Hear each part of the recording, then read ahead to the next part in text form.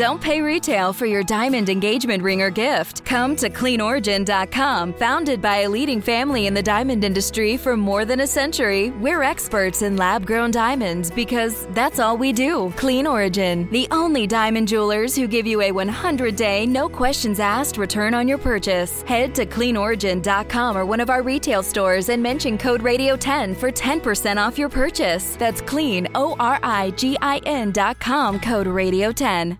Why choose a Sleep Number smart bed? Can I make my side softer? Can I make my side firmer whenever I want? Can we sleep cooler? Sleep Number does that. Cools up to 8 times faster and lets you choose your ideal comfort on either side. 94% of Sleep Number smart sleepers report better sleep. J.D. Power ranks Sleep Number #1 in customer satisfaction with mattresses purchased in-store. And now save 50% on the Sleep Number limited edition smart bed. For J.D. Power 2023 award information, visit jdpower.com/awards. To find a store near you, visit sleepnumber.com. In the new millennium, the United States has been struck by dozens of tropical cyclones, ranging from rain-soaked tropical storms to catastrophic Category 5 hurricanes. Regardless of the intensity, the Federal Emergency Management Agency, more commonly known as FEMA, has been in place for every single event. Today, we have the current acting administrator, Pete Gaynor, with us. In just a short period of time in office, he has managed to manage intense river flooding in the Midwest this spring and currently Hurricane Dorian scraping up the southeast coast. We'll discuss how his journey has unfolded thus far and how his extensive background in emergency management has prepared him for this task. Thank you for joining us on the Weather Geeks podcast. Great to be here. Now, you were confirmed by the Senate on October 11, 2018 as the Deputy Administrator of FEMA, and you've been serving as the Acting Administrator since March 8th. Let's just dive right in, and then we'll get back to your background. But what's the current status of FEMA operations as it relates to Hurricane Dorian? We are full activation in Washington, D.C. at the NRCC, the National Recovery, the National Response Coordination Center. And we have a sister agency in Georgia today, part of our Region 4, the Regional Coordination Center. So we're all fired up. We've been doing it for about 12 days. Dorian is a slow mover, as you well know, but the whole team is working hard 24 hours a day. Yeah, it's been as a meteorologist myself, it's been a challenging storm. Earlier in the period, we looked like Florida was going to be the sort of epicenter for landfall, if you will. But now the models for the last several days have had a handle on this recurvature. How does that affect FEMA operations when you see a potential Florida landfall? And I know I was personally affected by this because I was going to the Florida State-Boise State football game in Jacksonville that was moved. But how does that affect your operations? Or are you sort of nimble enough to adjust to any situation? Well, if we go back in time a little bit, we were first watching Dorian as it approached the U.S. Virgin Islands and Puerto Rico. Very fortunate out there that track kind of split between both of those. The unfortunate part of that, Dorian did not go over land and remove some of the energy, and that's what we see today. I think what is unique about Dorian, especially as a slow mover and preparedness, is this is one of the first times we've done multi-state or prepared to do multi-state responses. So we have resources, staff, and equipment as far south as Miami and as far north as Raleigh, North Carolina. So we are out there in force. One of our mantras from the beginning of Dorian, because we knew it was going to be a big storm, was big storm, big response, and that's how we've approached it. Right. It is a very large storm, and with some of the meteorological evolution of the storm, with the eye wall replacement cycle that we talk about in meteorology, the wind field really broadened. So even with it not making landfall directly, at least in Florida, and it may still in the Carolinas, the hazards are there, the flooding and the storm surge. So in terms of challenges, would you say, in terms of this is your first time dealing with a hurricane in this role so far, I mean, is just the slowness of the storm, or is that the biggest challenge? What are some of the challenges that you feel like you faced as the acting administrator of FEMA? Well, so for this storm, I think the slowness has probably allowed us to put a little extra time and effort into being prepared and making sure the resources are in the right place at the right time for when that governor calls upon it, we can deliver that. So it's given us time there. I think the downside of Dorian is because it's so long, trying to keep the attention of the public, Florida, Georgia, South Carolina, North Carolina, trying to keep their attention has been, I think, difficult. You grow wary over time, and if it never makes landfall, I think people may prematurely dismiss that. And again, I think one of the reasons we're here at the Weather Channel is to make sure that we keep that message up, because this is not over yet, and there's still many people that are in danger of surge and flood, rain, and winds. So we have many days to go before Dorian is out of our hair. And we're talking with acting FEMA Administrator Pete Gaynor about the response to Dorian. As we're taping this, Dorian is just off the coast of Florida. Parts of Florida are experiencing tropical storm wind gusts, rainfall, and the storm will inch closer to Georgia and the Carolinas, perhaps even making landfall in the Carolinas. If it does make landfall in the Carolinas, what role is FEMA playing? I know that you have people embedded with the Hurricane Center or working closely with the Hurricane Center. I have some good colleagues and friends that I know. But if we do deal with a landfalling storm later in the period, just walk us through how is FEMA responding at that point? So this whole response, no matter if it's Dorian or something else, is really a whole of government response. So it has to be locally executed, state managed, and federally supported. We have partners in that. So our federal partners like DOD is part of our response, and our non-federal partners like the American Red Cross and others that help, to include citizens. They're probably the most important part of our response, because we want citizens to make really good decisions based on the threat they see in their community. So if you're under a voluntary or mandatory evacuation order, you really need to pay attention to your local officials. Should it make landfall, the system is designed where locals kind of have the first crack at it, and then the state comes in and the feds come in, and that's all pre-scripted. We're out this week. I was in Tallahassee yesterday meeting with Governor DeSantis and his team to make sure he had everything he need should Dorian have negative impacts on Florida. Today, we're in Georgia checking with Georgia Emergency Management and the governor. Tonight, we'll be in South Carolina making sure we check with them to make sure they have everything they need, the full array of federal support to include our partners no matter what happens. And that's really how it works, but it really is a team effort the whole way, whole of government response to these big disasters. One of the things that as a meteorologist, I've been at this for 25 years or so, first at NASA and now at the University of Georgia as a professor, but I'm a former president of the American Meteorological Society, and in that role, I often talk about the challenge with messaging these weather events. And you alluded to this as well. If people think it's going somewhere and it doesn't, they let their guard down. But I think that you at the federal level and even emergency operations at the state level have been very proactive about this. I know here in the state of Georgia, there were evacuations in parts of the coastal regions and parts of the Carolinas. Do you fully support this idea of very preemptive actions, even if something doesn't happen? Because I think the public, we struggle with messaging with the public when they prepare for something, and sometimes is not as bad as they think it is. But I believe we have to be proactive, and I commend you for what you all are doing. Yeah. So you have to be proactive, and you have to over-prepare. I think that's to under-prepare probably is a crime. And so we want people to take action ahead of time, right? Do all those things to keep yourself and your family out of trouble. And it is a balance. We don't want to be heard as a car alarm where no one really pays attention to it anymore. You walk by it, we hear it all the time. So we want to make sure that we're saying enough, but we're not saying too little, because again, especially with this storm, very problematic. It's going to cut across Florida. It's going to touch 3 coasts.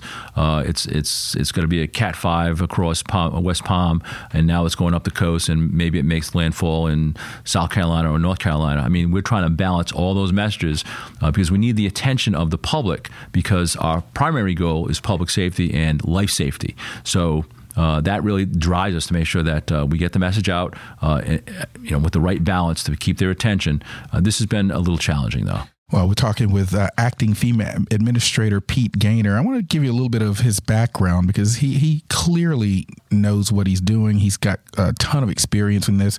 Again, he's been acting administrator of FEMA since March 8th, 2019. He was confirmed by the U.S. Senate on October 11, 2018 as the deputy administrator of FEMA. He was appointed director of Rhode Island's Emergency Management Agency in January 2005. Many years of experience as an emergency manager, award-winning beginning, and also served as 26 years as an enlisted Marine and infantry officer in the U.S. Marine Corps. So thank you for your service and your continued service. I always like to put that out there because our federal civil servants serve this nation as well. And as a former civil servant, I really appreciate what you at FEMA and the good people at FEMA are doing. So do you think that the recent Hurricane Michael that happened in the panhandle of Florida last year, these recent events, even Florence in the Carolinas, the inundation that they experienced last year from a stalling hurricane, do you think those recent events make people more aware of and more likely to act, or do you think they just kind of get weary from these storms? Well, it's probably a little bit of both. I had the opportunity to go down to Mexico Beach probably 30 days ago and kind of visit how the recovery is going down there. That community, they'll come back. They're working at it right now to build back smarter and better. They just passed brand new building codes to make sure that whoever builds on Mexico Beach and surrounding areas build to the highest standard. I think they call it locally the Miami standard, to make sure those houses are built to withstand significant hurricane. That's local driven, right? So the mayor and the town manager are making those decisions to say, hey, if and when the next one comes, we're going to be completely ready as a community for it. That's a tough sell if you have not had a disaster. So trying to change building codes in a community that has not seen a disaster, a devastating disaster, is hard because no one wants to give up their property. No one wants to spend money on something that may or may not help them. But I think it's our duty as public servants to make sure that we tell people what the risks are. That goes on with flood insurance. Flood insurance is the best defense you can have. Yes, it costs money to have that insurance, but really there's no better investment you can make as a homeowner. There are cases in Mexico Beach we visited with some of the homeowners down there that own nothing but a slab right now. Right, their house is completely gone. They, a couple of them had homeowners insurance and they had flood insurance, and they'll be fine. Right, they'll have to navigate the getting construction crews back in there to do it. But we met others that had no flood insurance, had homeowners but no flood. Okay, that's pretty good. And I met homeowners that had no flood insurance and no homeowners insurance. Right? So imagine trying to come back. I can't imagine that, actually. I mean, a colleague of mine said if you live near it, can see water from your porch, you probably should have flood insurance. And really, it's the best defense. If I can just give an example from Hurricane Harvey, we have a program at FEMA called Individual Assistance. The max you can get from that program, and it's really aimed at a bridge between disaster survivor in the moment they lose their home or their apartment, to get them in the hotel or get them a rental car, those kinds of things. A bridge to a better short-term recovery. But the max, $34,000, less than 1% of all the applicants really maxed that out. The average payment was $4,000. Oh, wow. But if you had flood insurance, like if you were properly insured with flood insurance, the average payment was $119,000. So what would you rather have? Would you rather have the $4,000? You could have got that too, right? And you could have got the $119,000 to get a start on your home and be back, recover faster. So again, I think flood insurance is really the best defense, especially if you live at risk of flooding along the coast or inland flooding. You really have to consider that because it gets you back to some normalcy faster. The comfort of your favorite seat is now your comfy car selling command center, thanks to Carvana. It doesn't get any better than this. Your favorite seat's the best spot in the house. Make it even better by entering your license plate or VIN and getting a real offer in minutes. There really is no place like home. And speaking of home, Carvana will pick up your car from yours after you finalize your offer. Visit Carvana.com or download the app and sell your car from your comfy place.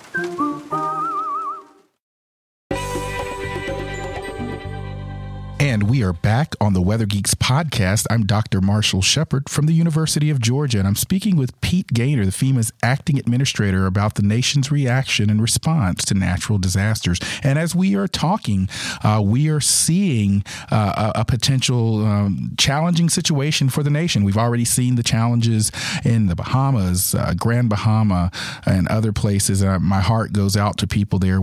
They're in our thoughts and prayers because that's just a devastating human tragedy down there. And now we're dealing with this in the United States as Hurricane Dorian inches up the coast. You mentioned those programs, the flood insurance programs and other things that FEMA has available. If, and God forbid people will need these, but if people have a need for these types of assistance programs, where can they find out how to kind of get access to these? Well, if we talk about flood insurance, call your insurance broker. Call if you have a agent that, whether you're a Allstate or USAA or Amica homeowners insurance, call your agent and review your risks, right? One thing you can do right now, you can download the FEMA app, put your zip code in that app and find out what your neighborhood is at risk for. Understand those risks. You can actually get alerts to make sure that you're aware of if something may happen. But call your insurance agent, review how much a policy would cost, and if you can do it, and do it, because it's going to give you peace of mind. And then if something bad happens, you already have it. If you're thinking about flood insurance today, and with Dorian, it's too late. You need 30 days before the next disaster to have insurance. But I think insurance is the best bet. When it comes to other programs, those are really based on a major disaster. So should Florida or South Carolina, one of the states, have a major disaster declared and approved by the president, then all those other programs come in, and we have a full suite of apparatus that kind of delivers that on the ground. So we're not there yet. We hope we don't get there. But if it happens, we have a whole system ready. Yes, You're ready. Right. Now, you were in the trenches during Michael and Florence, serving along with former Administrator Brock Long. No. I got here after that. You were after those. Okay. Yeah. So you did not, because the question of where I was going with that, and maybe we can still address it even not being there, but from a FEMA perspective, have there been any processes or lesson learned because of recent storms like Michael or Florence that have been implemented, or we're kind of full steam ahead? There's, one of the things I like best about emergency management is we always do self-examination after the fact. We call them after-action reports. It's kind of the natural way we do business. And then from that after-action report, we do improvement plans, like how do we make the next time a little bit better. So we'll do an after-action on Dorian to see like what we did really well and where we need to improve. It's just really part of our DNA when it comes to making sure the next time is just a little bit better. We did a public after action for Maria and that 2017 storms. Lots of things that we did well, and lots of things we need to do a little bit better. One thing is we didn't have enough commodities, food, water, generators on Puerto Rico prior to Maria. Today we have 6 times those commodities on island in warehouses, and we apply that throughout the agency. So Hawaii, we're expanding our warehouse. We're going to build a new warehouse in Alaska.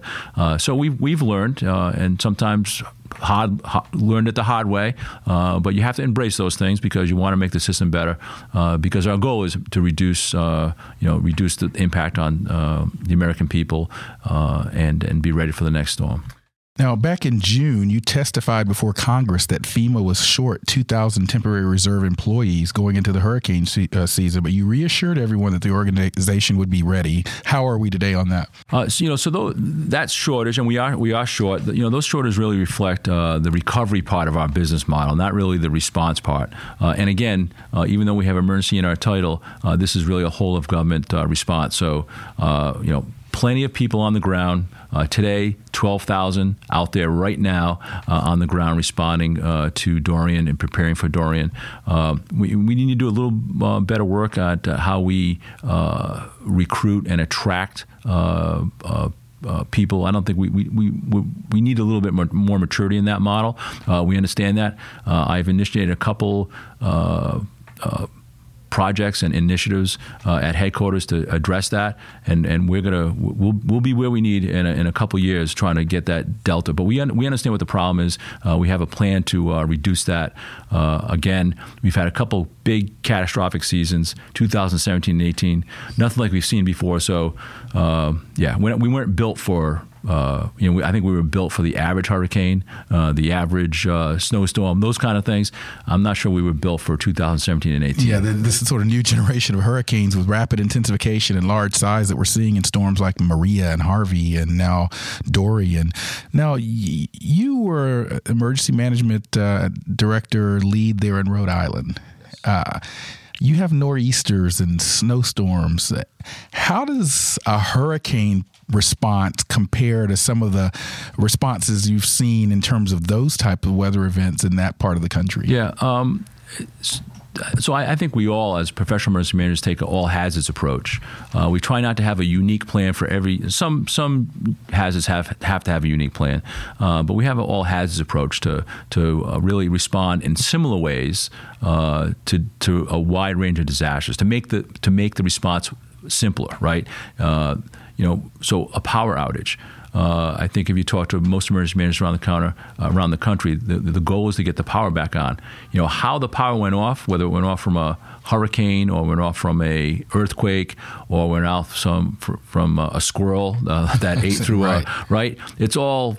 Okay, it's all done. Now, how do we get it back on? So I think we take that approach as professionals to attack those problems. So they're universal, right? So whether it was a snowstorm in Rhode Island or a hurricane, obviously it's a much bigger scale, but I have a lot of talent that I work with to get me everything that we need to respond. Now, interestingly, as we're focusing here on Hurricane Dorian and we're talking with the acting administrator of FEMA, Pete Gaynor, Dorian's happening, but there are still other things going on around the nation, or perhaps even the parts of the hemisphere that FEMA is dealing with. So you're not just leveraging all of your resources on Dorian at this point in time. Talk to us about the listeners. Weather Geeks listeners are very savvy and educated, but they aren't emergency managers, so they might not know about the full breadth of what FEMA is thinking about at any given time. Talk to us a little bit about that. Not a day goes by when I'm at FEMA that I don't learn something new about what we do, and that is not a lie. So one of the things I learned early on is how much we're responsible for when it comes to natural disasters. From American Samoa to the U.S. Virgin Islands is 9,300 miles. So from way out there to Guam to Saipan, Tinian, Hawaii, Alaska, Puerto Rico, U.S. Virgin Islands, and everything in between, we own that when it comes to natural disasters. We also own the National Continuity Program, making sure that government is able to function should something happen in the United States. So we own that program also. We also own the Preparedness Grant Program, making sure that we award money for preparedness efforts, things like the Emergency Management Performance Grant or the Urban Area Security Initiative, making sure that locals and states and counties are prepared for terrorist attacks. We support all those. I also run the largest insurance company when it comes to flood insurance in the world, the single largest peril insurer for flood insurance in the world.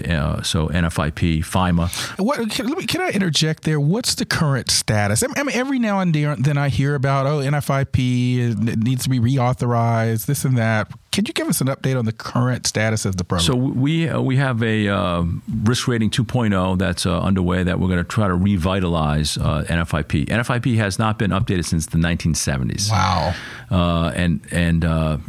Some of the way we look at risk is really not fair.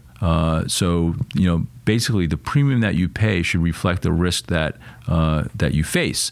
So if you imagine you have a house that, the house on the first street on the ocean, right? That first house, the most beautiful house. Sure. Theoretically, that house has the most risk for flooding or surge or wind. You should pay the highest premium. If you live farther back on the block, you should pay less depending on the risk. And I'm not sure we reflect that.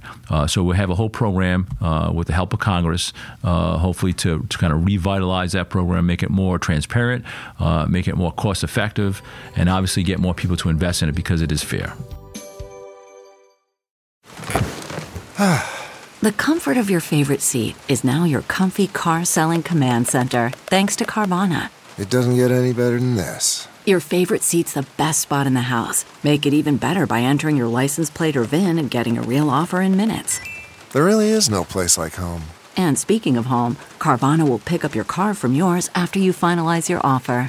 Visit Carvana.com or download the app and sell your car from your comfy place. And we are back on the Weather Geeks podcast. I'm Dr. Marshall Shepard from the University of Georgia, and I'm speaking with Pete Gaynor, FEMA's acting administrator, and he's responding and leading a talented group of civil servants and contractors and partners at all levels, state, local, federal, in response to Hurricane Dorian. And let me just set the stage here. As we're taping this, it is Wednesday morning. Hurricane Dorian is just off the coast of Florida, inching slowly with tropical storm and hurricane force winds just off the coast, and in some cases tropical storm force winds on the coast. We see surge potential, possible tornadoes, flooding, and so FEMA's on it. I want to commend you for what you're doing there, and I'm really honored that you're taking the time to come through the Southeast with your message. Now, throughout your decades of experience in the emergency management field, I suspect the landscape has changed a little bit, particularly with the rise of this little thing called social media.